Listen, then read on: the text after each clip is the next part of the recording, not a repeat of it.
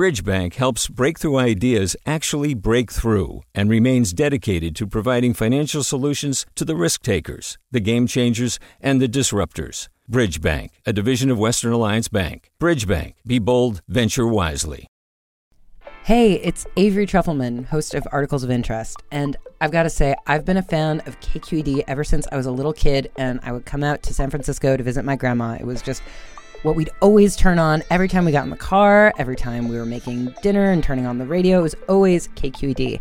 And then over the years, I've become a massive fan of KQED podcasts because this is local reporting at its best. These are answers to questions you've always wanted to know, interviews with exciting, unusual voices, necessary journalism, all told with love and care and artistry. And did you know that a majority of KQED's funding actually comes from members? It's just people like you and me supporting the programs they love, while also getting access to cool events, behind-the-scenes footage, and so much more. If you want to sign up and be a part of this amazing community, visit donate.kqed.org/podcasts to become a member today. That's podcasts with an S. Thank you for listening, and thank you for your support. From KQED.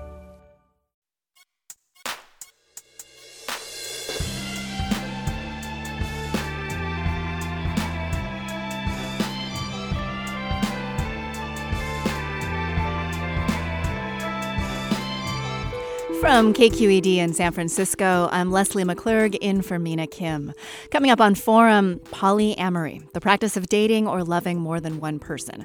It's definitely not mainstream, but it's also no longer fringe. It's the cover topic on this month's New York Magazine.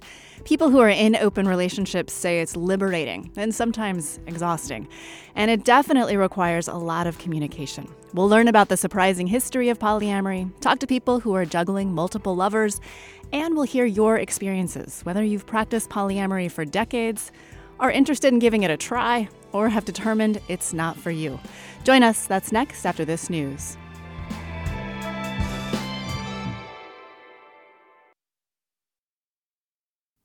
This is Forum. I'm Leslie McClurg. I'm in today for Mina Kim. Polyamory, open relationships, swinging, ethical non-monogamy. I imagine those words trigger some emotions, maybe excitement, maybe you're rolling your eyes, or you might be like my mom and you're cringing. In any case, polyamory is no longer a niche relationship idea in the Bay Area. More and more people are trying it. On today's show, we're going to talk about how and why people are opening up their love lives, and we'll touch on the history behind polyamory. We're joined now by Allison Davis. She's a features writer for New York Magazine, and her reported story, What Does a Polycule Actually Look Like?, anchors New York Magazine's cover story, A Practical Guide to Modern Polyamory. We're also joined by Christopher Gleason. He's the author of American Poly, a History. He's also the academic director of the Georgia Coalition for Higher Education in Prison, and he's a part-time assistant professor for Kennesaw State University. Welcome to you both. Thank you so much for joining us today. I'm really excited about this conversation. Christopher, just to get kind of the lay of the land, how do you define polyamory, and how is it different from casual sex for folks who haven't heard that term?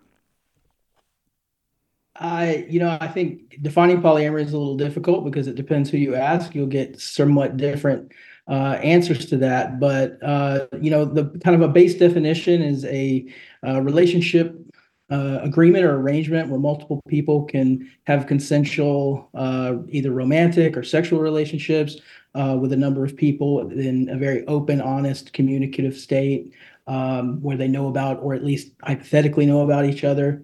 I think that's a really good baseline. I like to, especially doing the history of this, I've also focused kind of on the centrality of gender egalitarianism that polyamory affirms, and also tends to be very affirming with gender orientation and queerness as well.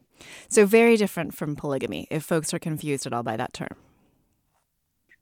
Definitely different from polygamy. And I think a lot of polyamorists will, they make a point or have historically made a point to differentiate their lifestyles and communities from polygamous ones. Just to lay that clearly out in the open before we even get started. Allison, there's this new guide and there's kind of a lot of technical jargon if you go through it, just as in terms of what are the options on the table, like hierarchical polyamory. So if we avoid all of that jargon, just kind of simply for folks, what are the options on the table these days?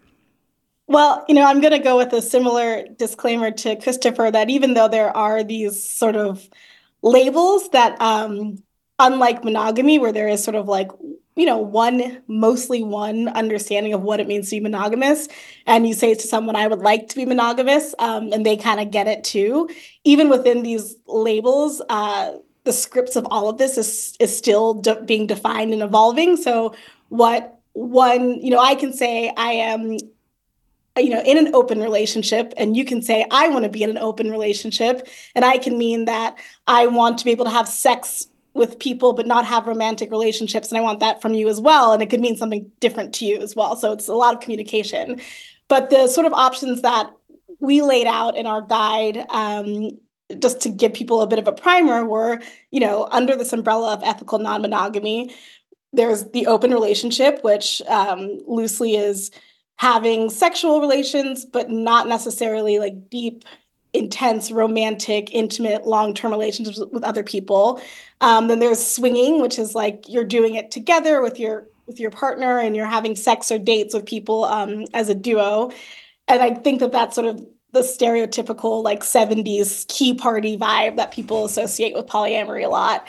Then there's hierarchical polyamory, which is when you and your partner have romantic relationships or sexual relationships with other people, but you've sort of agreed that you two are each other's primary partner, and you're sort of the, like the anchor for the guidelines and I hesitate to use rules, but the guardrails around how you pursue those relationships. You're always at the center. And then there's non-hierarchical polyamory, which is no primary partners. And then that can move into relationship anarchy, which is like so advanced. I can't even touch on it. And then there's the really interesting label of solo poly, which is a single person who is not dating to sort of ride the relationship escalator or for the goal of getting married or ending up in sort of a monogamous relationship, that you're single and you're not interested in doing things like sharing a home potentially or bank accounts or any of that, but you do have multiple intimate or sexual relationships that you foster respectfully and with pleasure. And I think that's no, that covers a large swath. And just to clarify, I think, and correct me if I'm wrong, Allison, but you are currently identifying as solo poly. Is that true? And if that is, how did you get there? Oh, that's so interesting. I am not really identifying as anything. I'm a single woman in New York, and monogamy has been a real journey, and one that I found isn't exactly right for me. And so I've started my journey of exploring what ethical non-monogamy can look like in my life. And most recently was engaging in what I would define as solo poly, but I think I still have some work to do around those things. And so I'd hesitate to say I identify any one way, but how did it start? I'm on Field, which is a dating app that's really open-minded and sort of, relationship structure, make your own relationship structure forward and kink forward. And I've found that sort of through dating people who also engage in different ways of being ethically non-monogamous, I have been exploring solo poly, which means I'm single. I don't really have a desire to get married. The relationship escalator, I think, structurally has sort of been difficult. It favors sort of a really heteronormative and sort of white-centric way of existing in the world. And I'm a single Black woman who a lot of those things just don't apply to me. And so I've been out there trying it, and it's been both great, but also really, really challenging. It feels like my brain has been rewired since the past year of experimenting. I'm realizing as we're having this conversation that we probably should just warn listeners that this hour we're going to talk about relationships in intimate details. So this hour may not be appropriate for young children who are tuning in right now. And just to clarify, Allison, can you just define the relationship escalator? You're hinting at it, but what exactly are you talking about when you say that? Yeah, it's a concept of the sort of like automatic ride through the milestones of a relationship that everyone's sort of familiar with. You know, you meet, you date, you are dating to get married and have kids or cohabitate, or all of these things that are sort of a given in monogamy that maybe at some point you might want to stop and say, oh, I don't want to cohabitate, or, oh, I'm not interested in getting married, but I do want to be with you long term, or, oh, I don't want children. What does that mean? And it's just, you know, the sort of automated ride through the relationship that we often go on without thinking. And Christopher, so basically someone wants to get off that elevator perhaps, but even more broadly, we've been doing this, or polyamory has been practiced for quite some time. What are the main driving reasons that you hear from people about why they would want to open up their love lives and move away from monogamy? I think there can be, as many reasons as there are people. There are reoccurring ones, like people become stale in their relationships. People want to explore maybe their sexuality in ways they haven't before, so they want to open up things to maybe their partner or loved one, or the person they're committed to doesn't like to do the same things that they do. So maybe they just want someone that's interested in the same things. There's really a number of reasons why people do it. And when I talk to different people and have talked to different people and follow people through time in the history book that I wrote, through the 50s, 60s, 70s, you find different reasons too. But the ones that really come to the forefront the most are really one, to explore sexuality is one that comes up probably more than I expected. And then, to have variety, sexual variety, and then to have someone that's interested in the same things if perhaps your partner isn't. Allison, I've heard kind of in the circles, being in the Bay Area, that if you're in a monogamous relationship, you're going to struggle with boredom. If you're in an open relationship or a polyamorous relationship, you're going to struggle with jealousy. Kind of pick your poison there. Would you say that's accurate? When you talked to the 40 couples for your, article, did they really wrestle with jealousy? Was that a primary kind of poison that they were wrestling with? Well, I mean, find me any relationship that's an intimate or sexual relationship where jealousy doesn't come up, or any relationship at all where boredom doesn't pop up. I think that it's not really an either or. It's a menu we all get to choose from when we choose to be with other human beings, no matter what that means, or how we define the interactions. But yeah, I think jealousy is heightened. Obviously, when you're sharing partners or sharing sexual partners or sharing time or sharing personal resources. And I think that was a really common theme, no matter how different the arrangement was of many of the couples we spoke to, that jealousy was something they had to recognize, contend with, accept within themselves, work through, transform. It's a big talking point, and something that can really undo you, but also something that is healthy to explore. I don't know, maybe Christopher, you also agree with me on that one. Thoughts there, Christopher? I totally do agree. So the time management thing is really something. I'm actually reading the new book that came out, Open, right now, and this is something that is, I think people really underestimate the role of jealousy coming into sometimes. I really love the conversation now, how, I followed these activists through time, and they're really trying to sell this as the best thing, like even something that would lead to a utopian society. They're very idealistic in that. And I think that there's some really positive truths. I've seen some wonderful manifestations of polyamory that are extremely healthy and nurturing.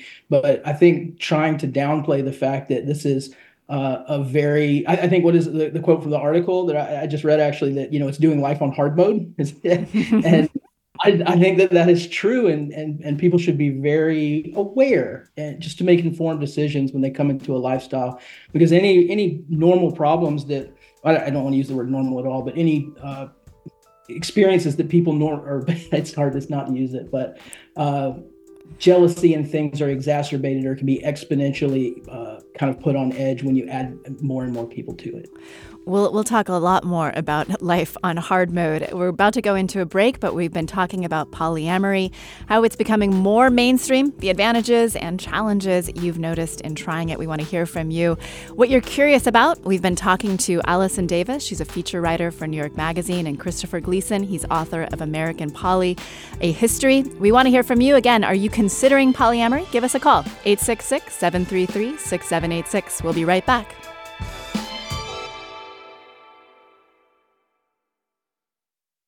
Support for Forum comes from San Francisco Opera. Set 10 years after a school shooting, the critically acclaimed opera Innocence takes us into a complex emotional journey where our understanding of innocence and guilt is constantly upended. Kaya Sariaho's ethereal score collapses the past into the present as a community of survivors grapple with how to move forward. Don't miss the highly anticipated American premiere of Innocence, June 1st through 21st. Learn more at sfopera.com.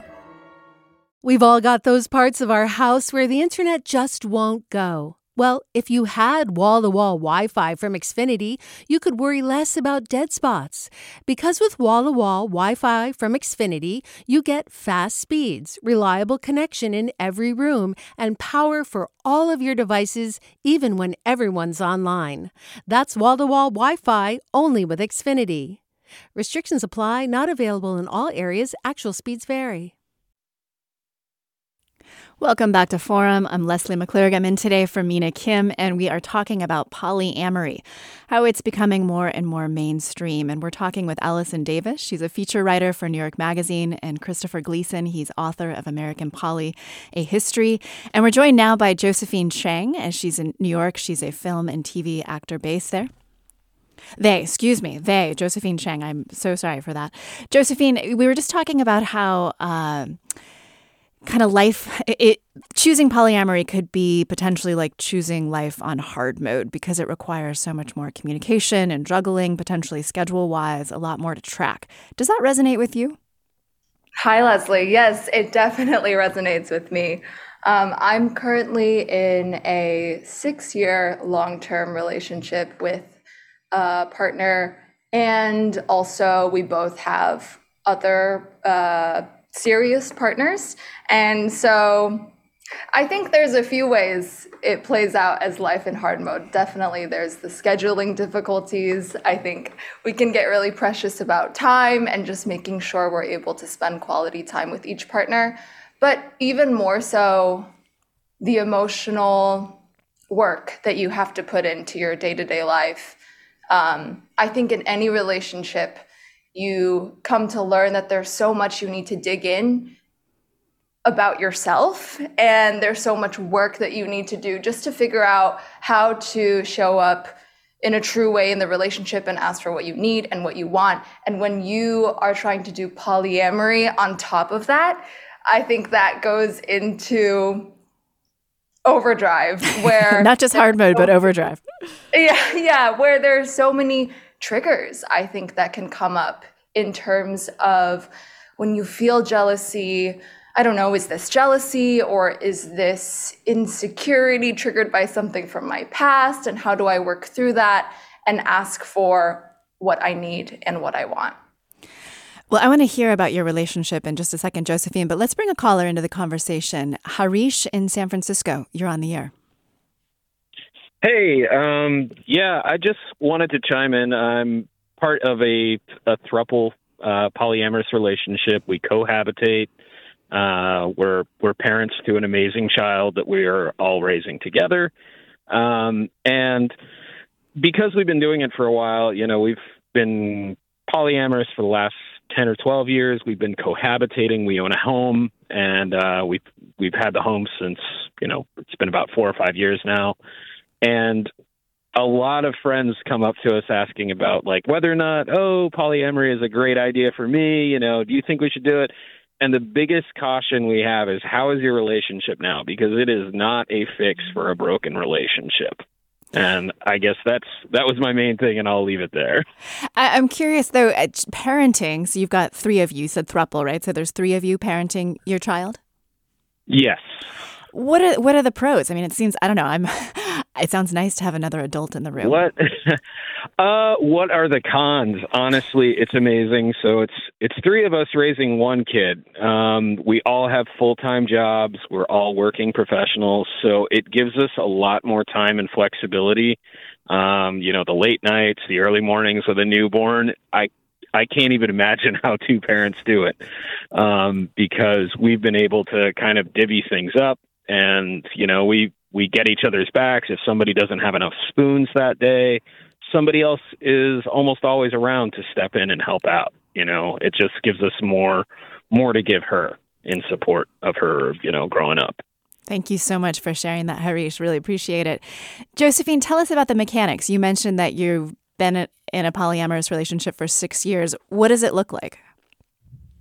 Yeah, so I started out dating my current partner at the time when we were really young. I think we were 21 when we met.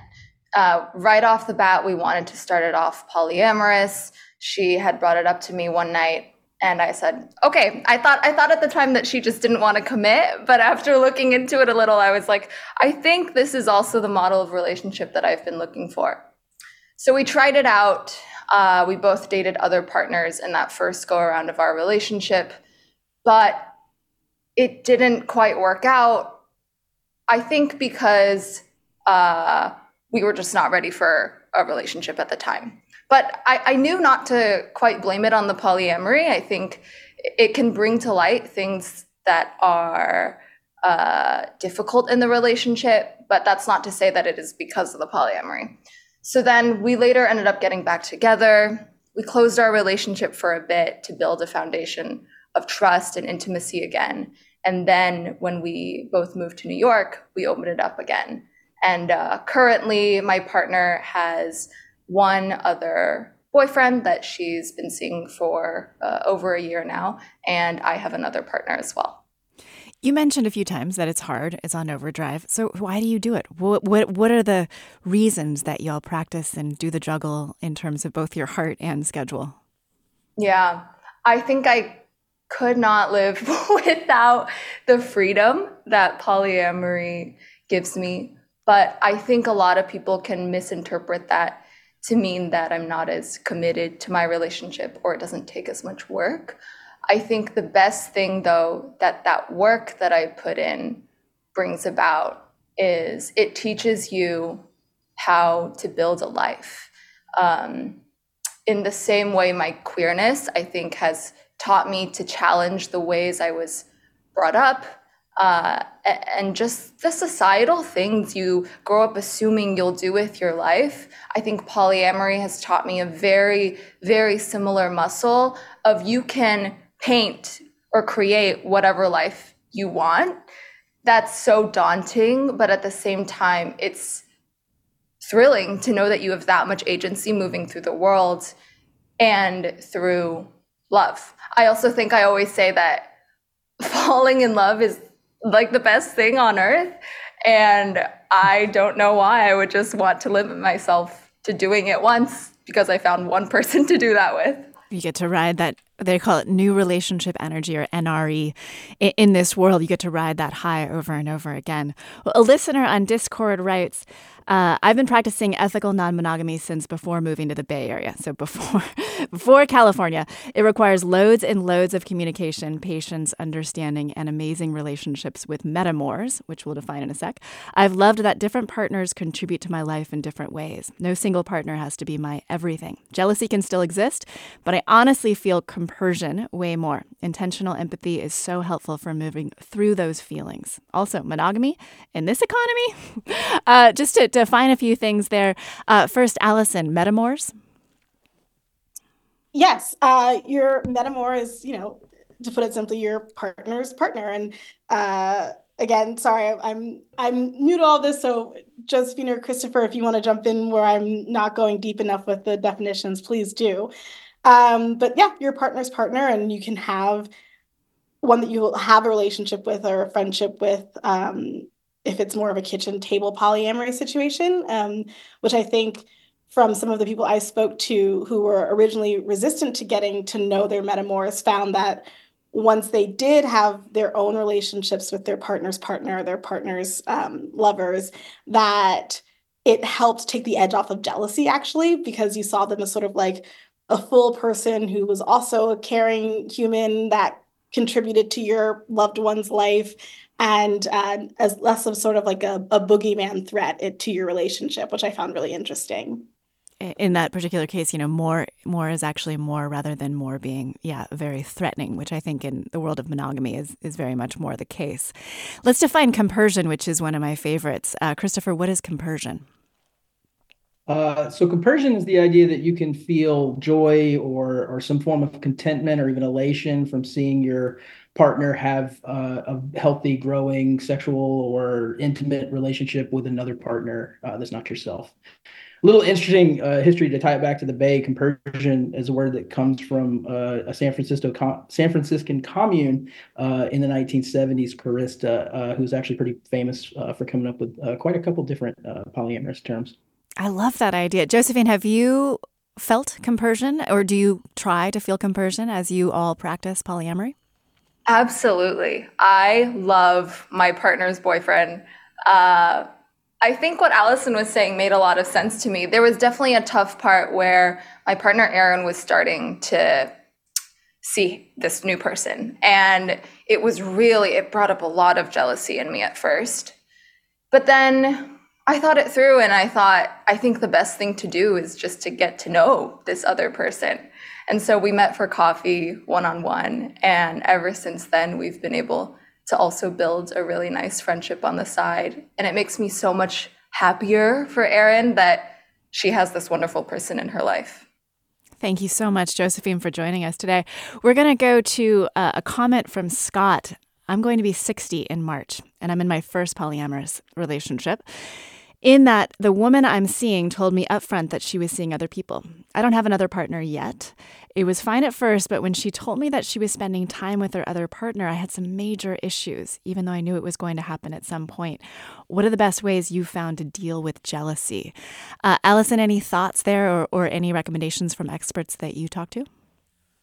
Oh man, I mean, the first at bat just of anything sounds super hard. So I commiserate. And, I found even in my recent relationship, when my partner would spend time with his other partner, I really had to develop sort of like both my own internal ways of not even distracting myself, but like it was like a Saturday night and I knew I wasn't going to be with my partner and they were going to be with their partner, I'd make sure to like go out with my girls or like, do something really fun and nice for myself at home. And then we also developed our own sort of rituals when the date was over or when, the vacation they took with their other partner was over, in terms of how we reconnected so that it felt sort of like we were coming back into a space that was just about our relationship and our connection for a moment, to sort of quell any anxiety. And of course, just like being vocal about the things that came up for me,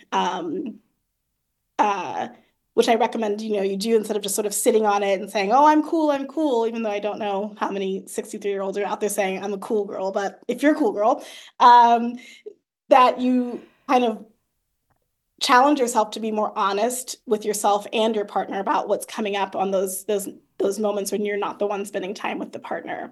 So it is a lot of communication, but also just like a lot of checking in with yourself and having your own little rituals. Absolutely. Let's go to a caller. Jill in San Francisco. You're on the air. Hi, I'm Jill. I think I identify with solo poly. Thanks for that term. It's new to me. I just wanted to say that I've noticed a lot of kind of misconceptions or debunking the stigma. I've had less desire for like hookups, fewer partners.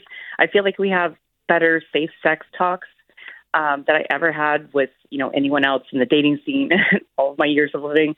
And I just feel like it's so much more healthy.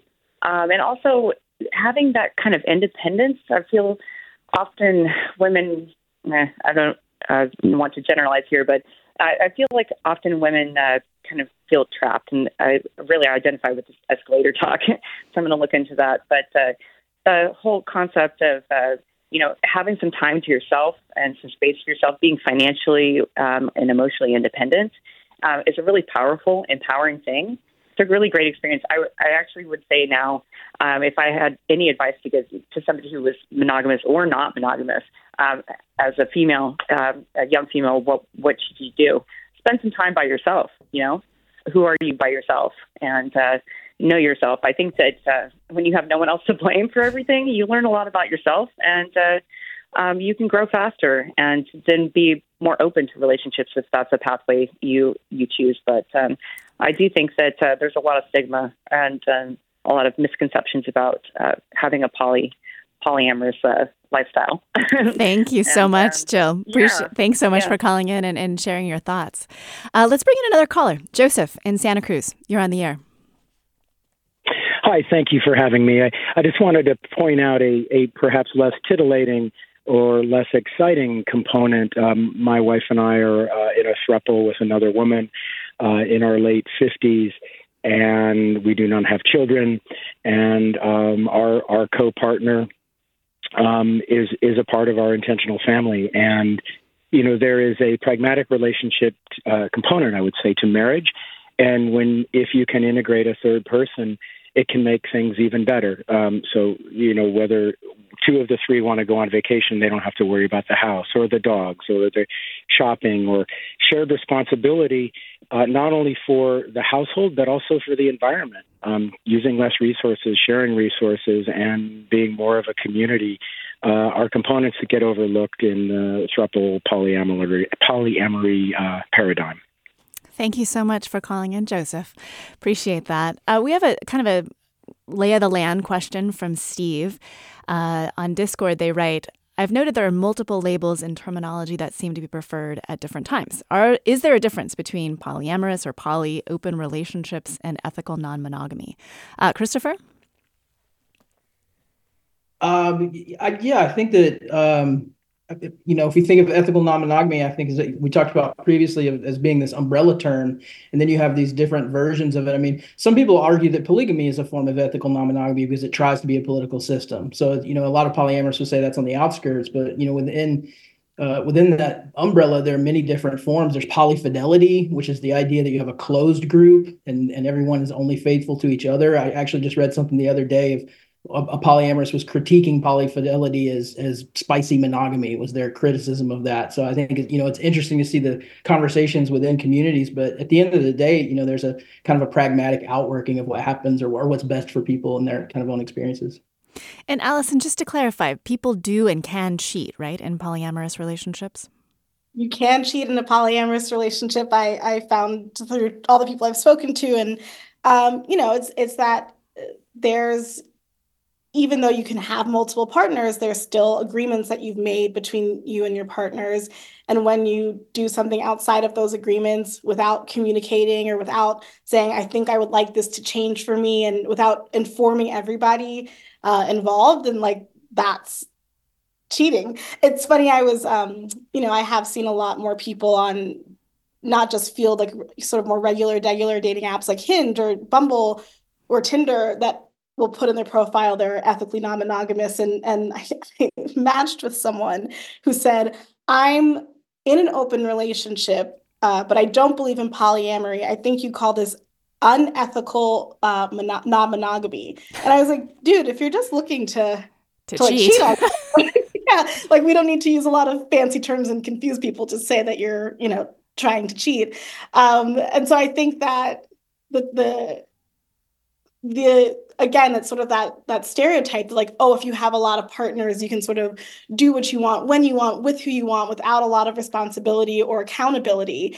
And that's just not the case. You can really do things that are out of integrity with the agreements that you've made with people that you care about and love. And that kind of, I think, falls under the category of cheating. Hence the term often used, which is ethical non-monogamy. I think that's kind of the growing term in this community. We're talking about polyamory, how it's becoming a lot more mainstream, some of the advantages and the challenges that couples are facing. Maybe you're curious about it. If so, we'd love to hear from you. Maybe you've tried it and you have an experience you want to share with us. Maybe you actively identify as polyamorous. Why? Tell us. Email your comments and questions to forum@kqed.org. You can find us on all all our social channels at KQED Forum. We're on Twitter, Instagram, our digital community of Discord. You can call us right now at 866-733-6786. That's 866-733-6786. We're joined right now by Allison Davis. She's a features writer for New York Magazine. She's also contributed to New York Magazine's cover story, A Practical Guide to Polyamory. And Christopher Gleason, he's the author of American Poly, A History. Join us. We'll be right back after this break.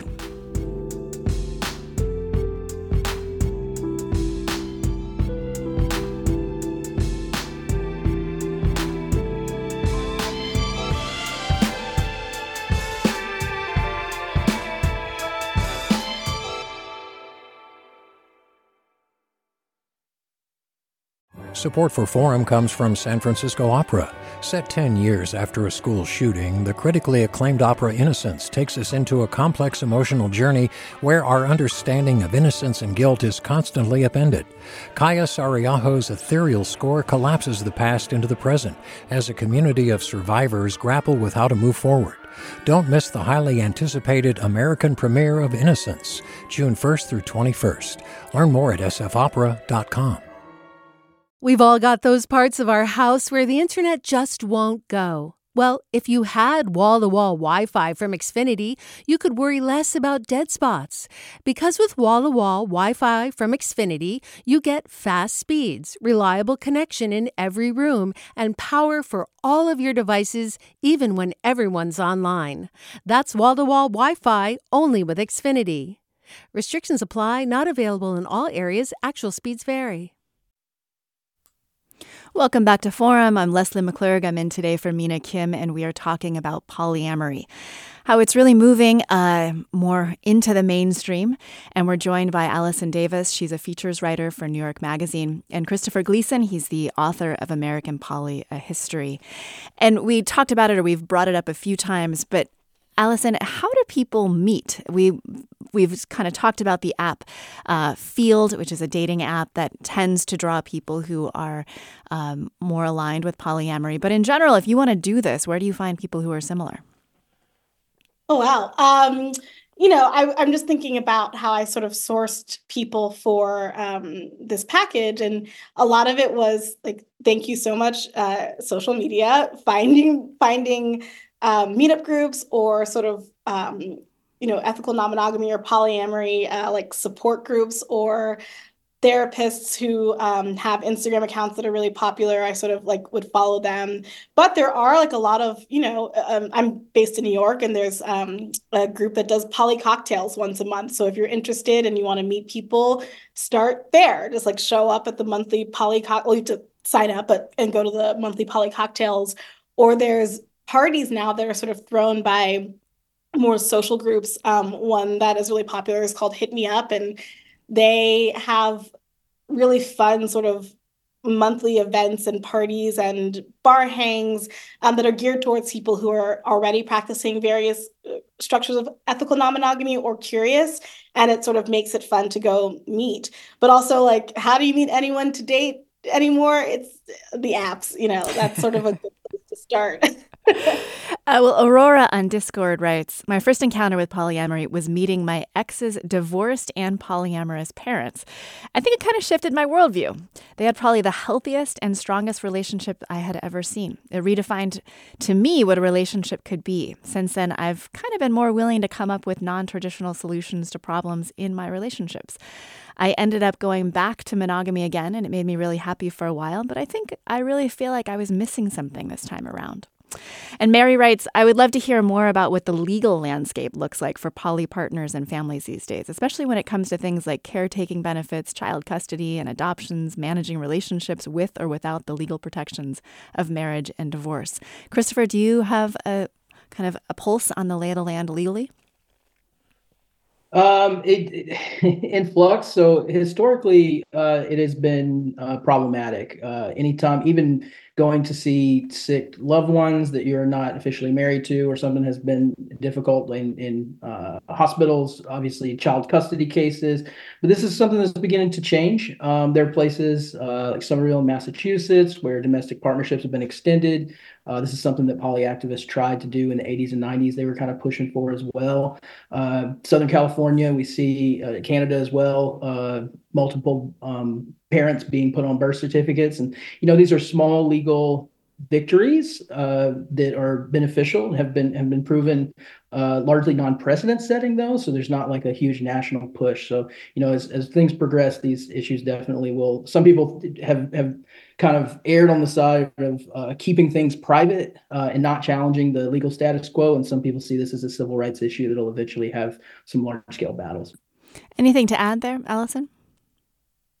I mean, I've been really interested in the sort of Cambridge, Massachusetts legal arrangements, and I wonder, just from a standpoint of like one of the beautiful things that polyamory or ethical non-monogamy grants you is, like a caller mentioned, your intentional family. And for people who are, single or who are just living a non-traditional lifestyle, this idea that you will be able to have the things that are privileged in marriage, laws that help you with real estate or, adoption or just any sort of thing that is reworking this traditional system that leaves a lot of people out of the things that they want, I think is really amazing. And I am sort of excited to see if that continues to evolve, like sort of the like utopias that might pop up, even though that's so idealistic. But I do think there's such radical benefits and radical potential in things like what Cambridge is doing. Well, a listener writes, monogamous relationships have never worked for me long term. I felt broken, unable to love, and romantically deficient. Then I learned about polyamory, and it turns out that loving without limitations is one of the ultimate freedoms. Allison agrees. She writes, there are many reasons why I choose polyamory. It helps me avoid just going through the motions and skimming the surface. I want to show up for those I love deeply and authentically. It's not easy, but it brings me so much more joy. Polyamory is hard, but so is modern life. Let's go to Otis in San Jose. Otis, you're on the air. Hi, how are you? Thanks for taking my call. Of course. I just wanted to say thank you so much for bringing so much of the positive conversation to this, and the knowledge you guys are showing is just so great. I've been in a poly-mono relationship for 10 years, but the benefits, mentioning about the thruples, we always talk about the village that it takes to raise a child. And if it's a mother, or if it's a friend or a relative, it's fine. But as soon as we have some kind of physical, there seems to be like an odd disconnect, like it's more complicated for some reason. But I'm just so glad you're bringing the positive aspects of this, how much communication and understanding is really at the heart of it. What is a poly-mono relationship? My partner is monogamous and I am polyamorous. Oh, and your partner is on board for that. Yeah, I'm curious. Tell me more.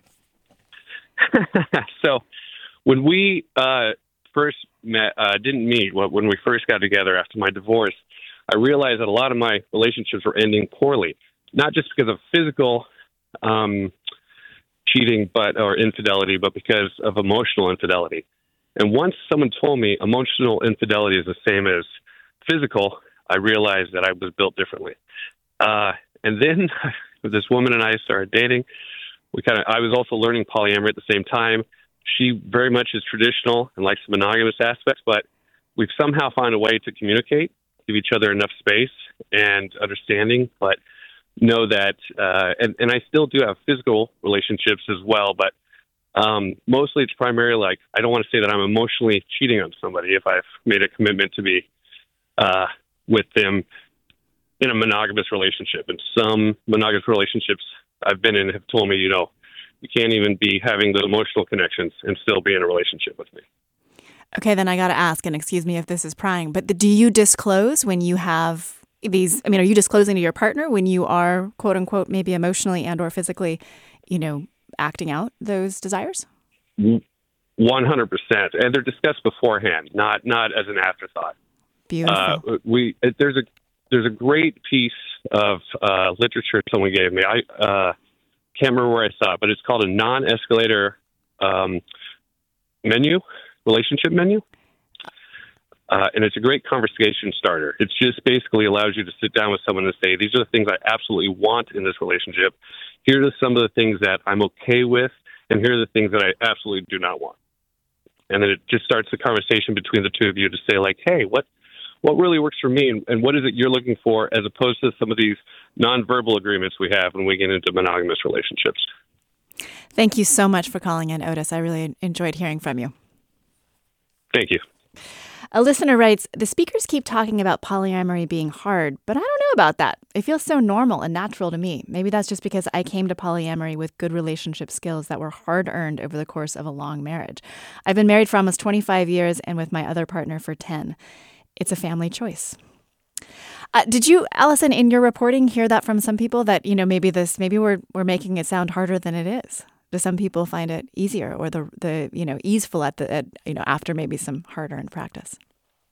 I do think there are some people who said this does feel just like so natural to me, and like they, weren't unlearning so much sort of like cultural norms that have been forced upon us, and it's like anything. Like some people are better at running naturally than others, and they run marathons without having any problem. And some of us like look at the treadmill and pass out immediately. Like it's such a subjective stew of your upbringing and your attachment style and your personal dating history. And did you have a really wonderful foundation with your partner before you guys engaged on this?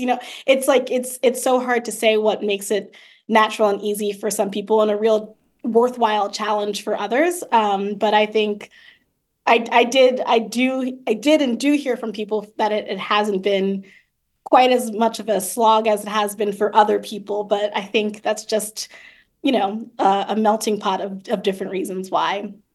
Noelle on Discord writes, polyamory challenges the nuclear family ideology that capitalism fosters, and thus also challenges the religious and heterosexual ideology of the family unit that the husband or father is in charge.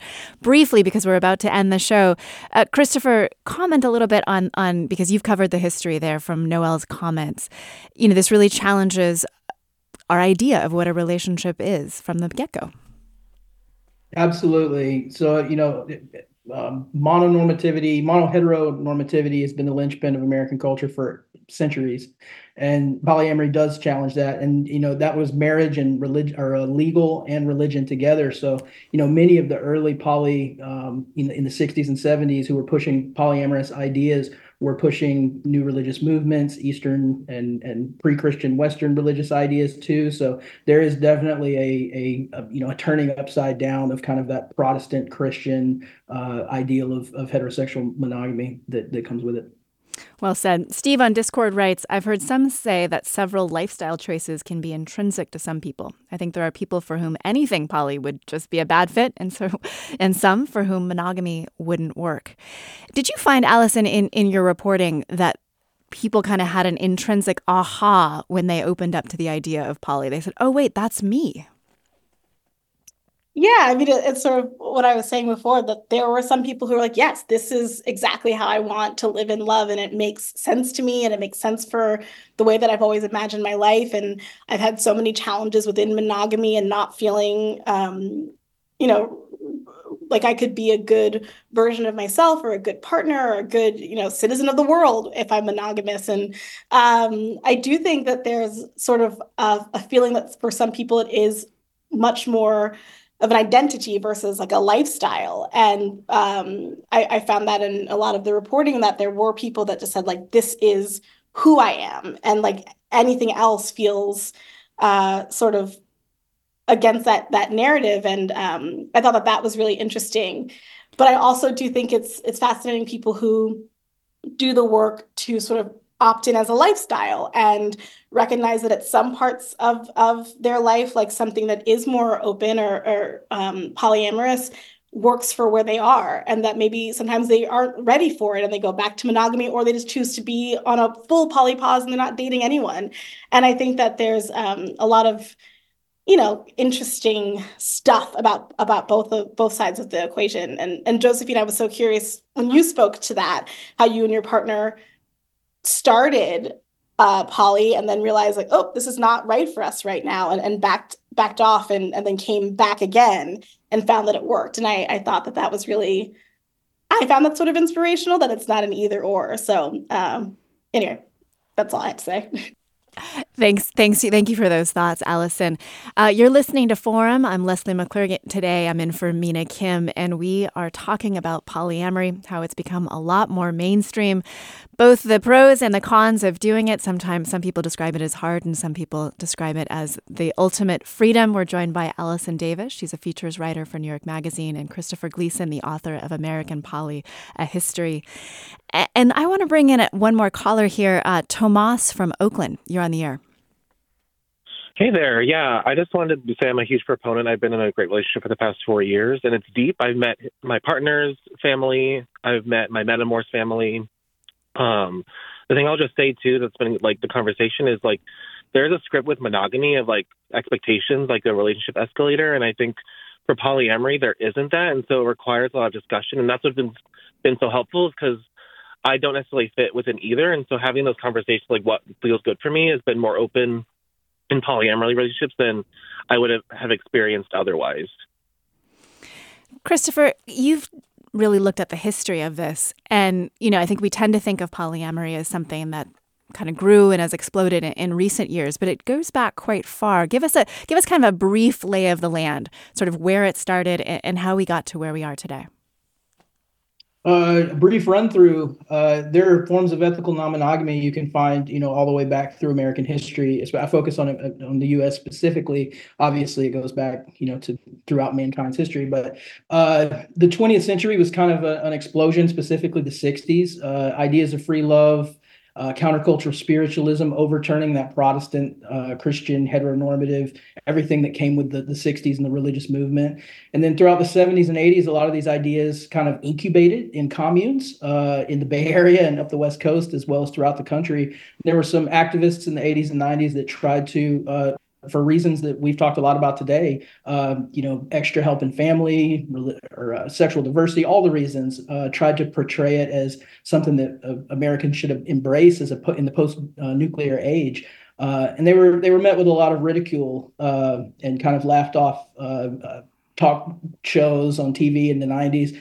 And then the internet really came along, and pretty soon they realized that it wasn't just them getting together, every year at their Polycon conventions, but there were people in, Oklahoma and Iowa that began popping up on message boards. And so it was kind of as an activist movement, they weren't very successful, but those ideas kind of came to us in the present very organically through groups as the technology emerged and the internet connected people across the country. And do we have any sense of how many people are actively polyamorous? You'll see kind of different, there are studies that say 20% of people have at least tried some form of ethical monogamy. You'll see some that say, 1 to 3% of the population. Also, it seems as though, as it becomes more accepting, people are more willing to come forward and say, this is something I've done. So I would expect that number to grow.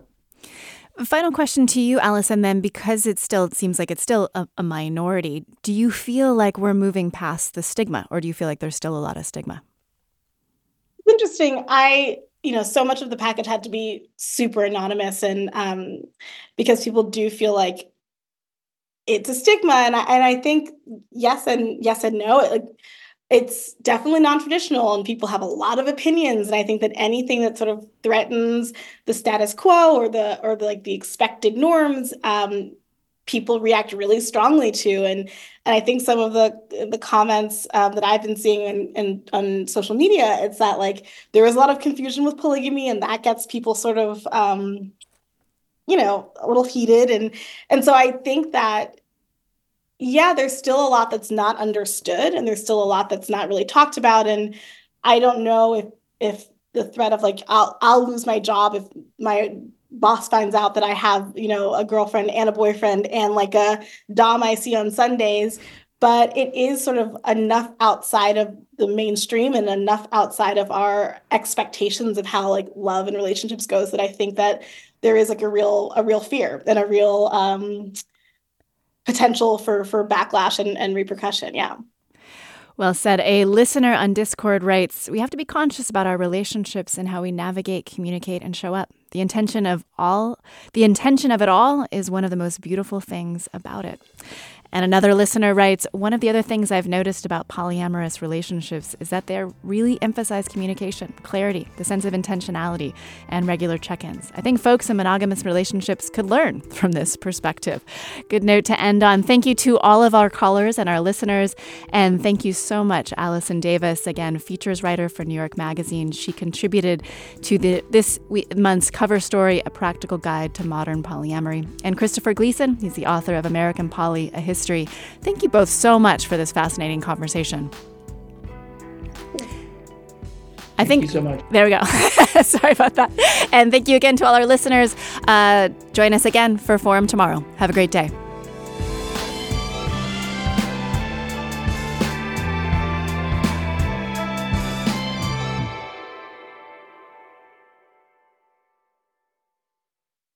Funds for the production of KQED's Forum are provided by the John S. and James L. Knight Foundation, the Generosity Foundation, the Germanicos Foundation, and the Heising-Simons Foundation.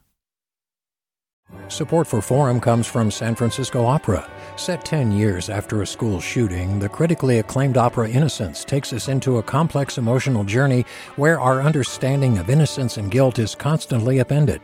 Kaya Sariaho's ethereal score collapses the past into the present as a community of survivors grapple with how to move forward. Don't miss the highly anticipated American premiere of Innocence, June 1st through 21st. Learn more at sfopera.com. We've all got those parts of our house where the internet just won't go. Well, if you had wall-to-wall Wi-Fi from Xfinity, you could worry less about dead spots. Because with wall-to-wall Wi-Fi from Xfinity, you get fast speeds, reliable connection in every room, and power for all of your devices, even when everyone's online. That's wall-to-wall Wi-Fi only with Xfinity. Restrictions apply, not available in all areas. Actual speeds vary. All over the country, we need to improve reading in Wisconsin. Schools are changing the way they teach reading. I'm calling for a renewed focus on literacy. We have gotten this wrong in New York and all across the nation. And it's happening because of a podcast. I think your podcast has changed my life. And I'm going to share this podcast with everyone I meet. Sold a Story investigates how teaching kids to read went wrong. New episodes of Sold a Story are available now.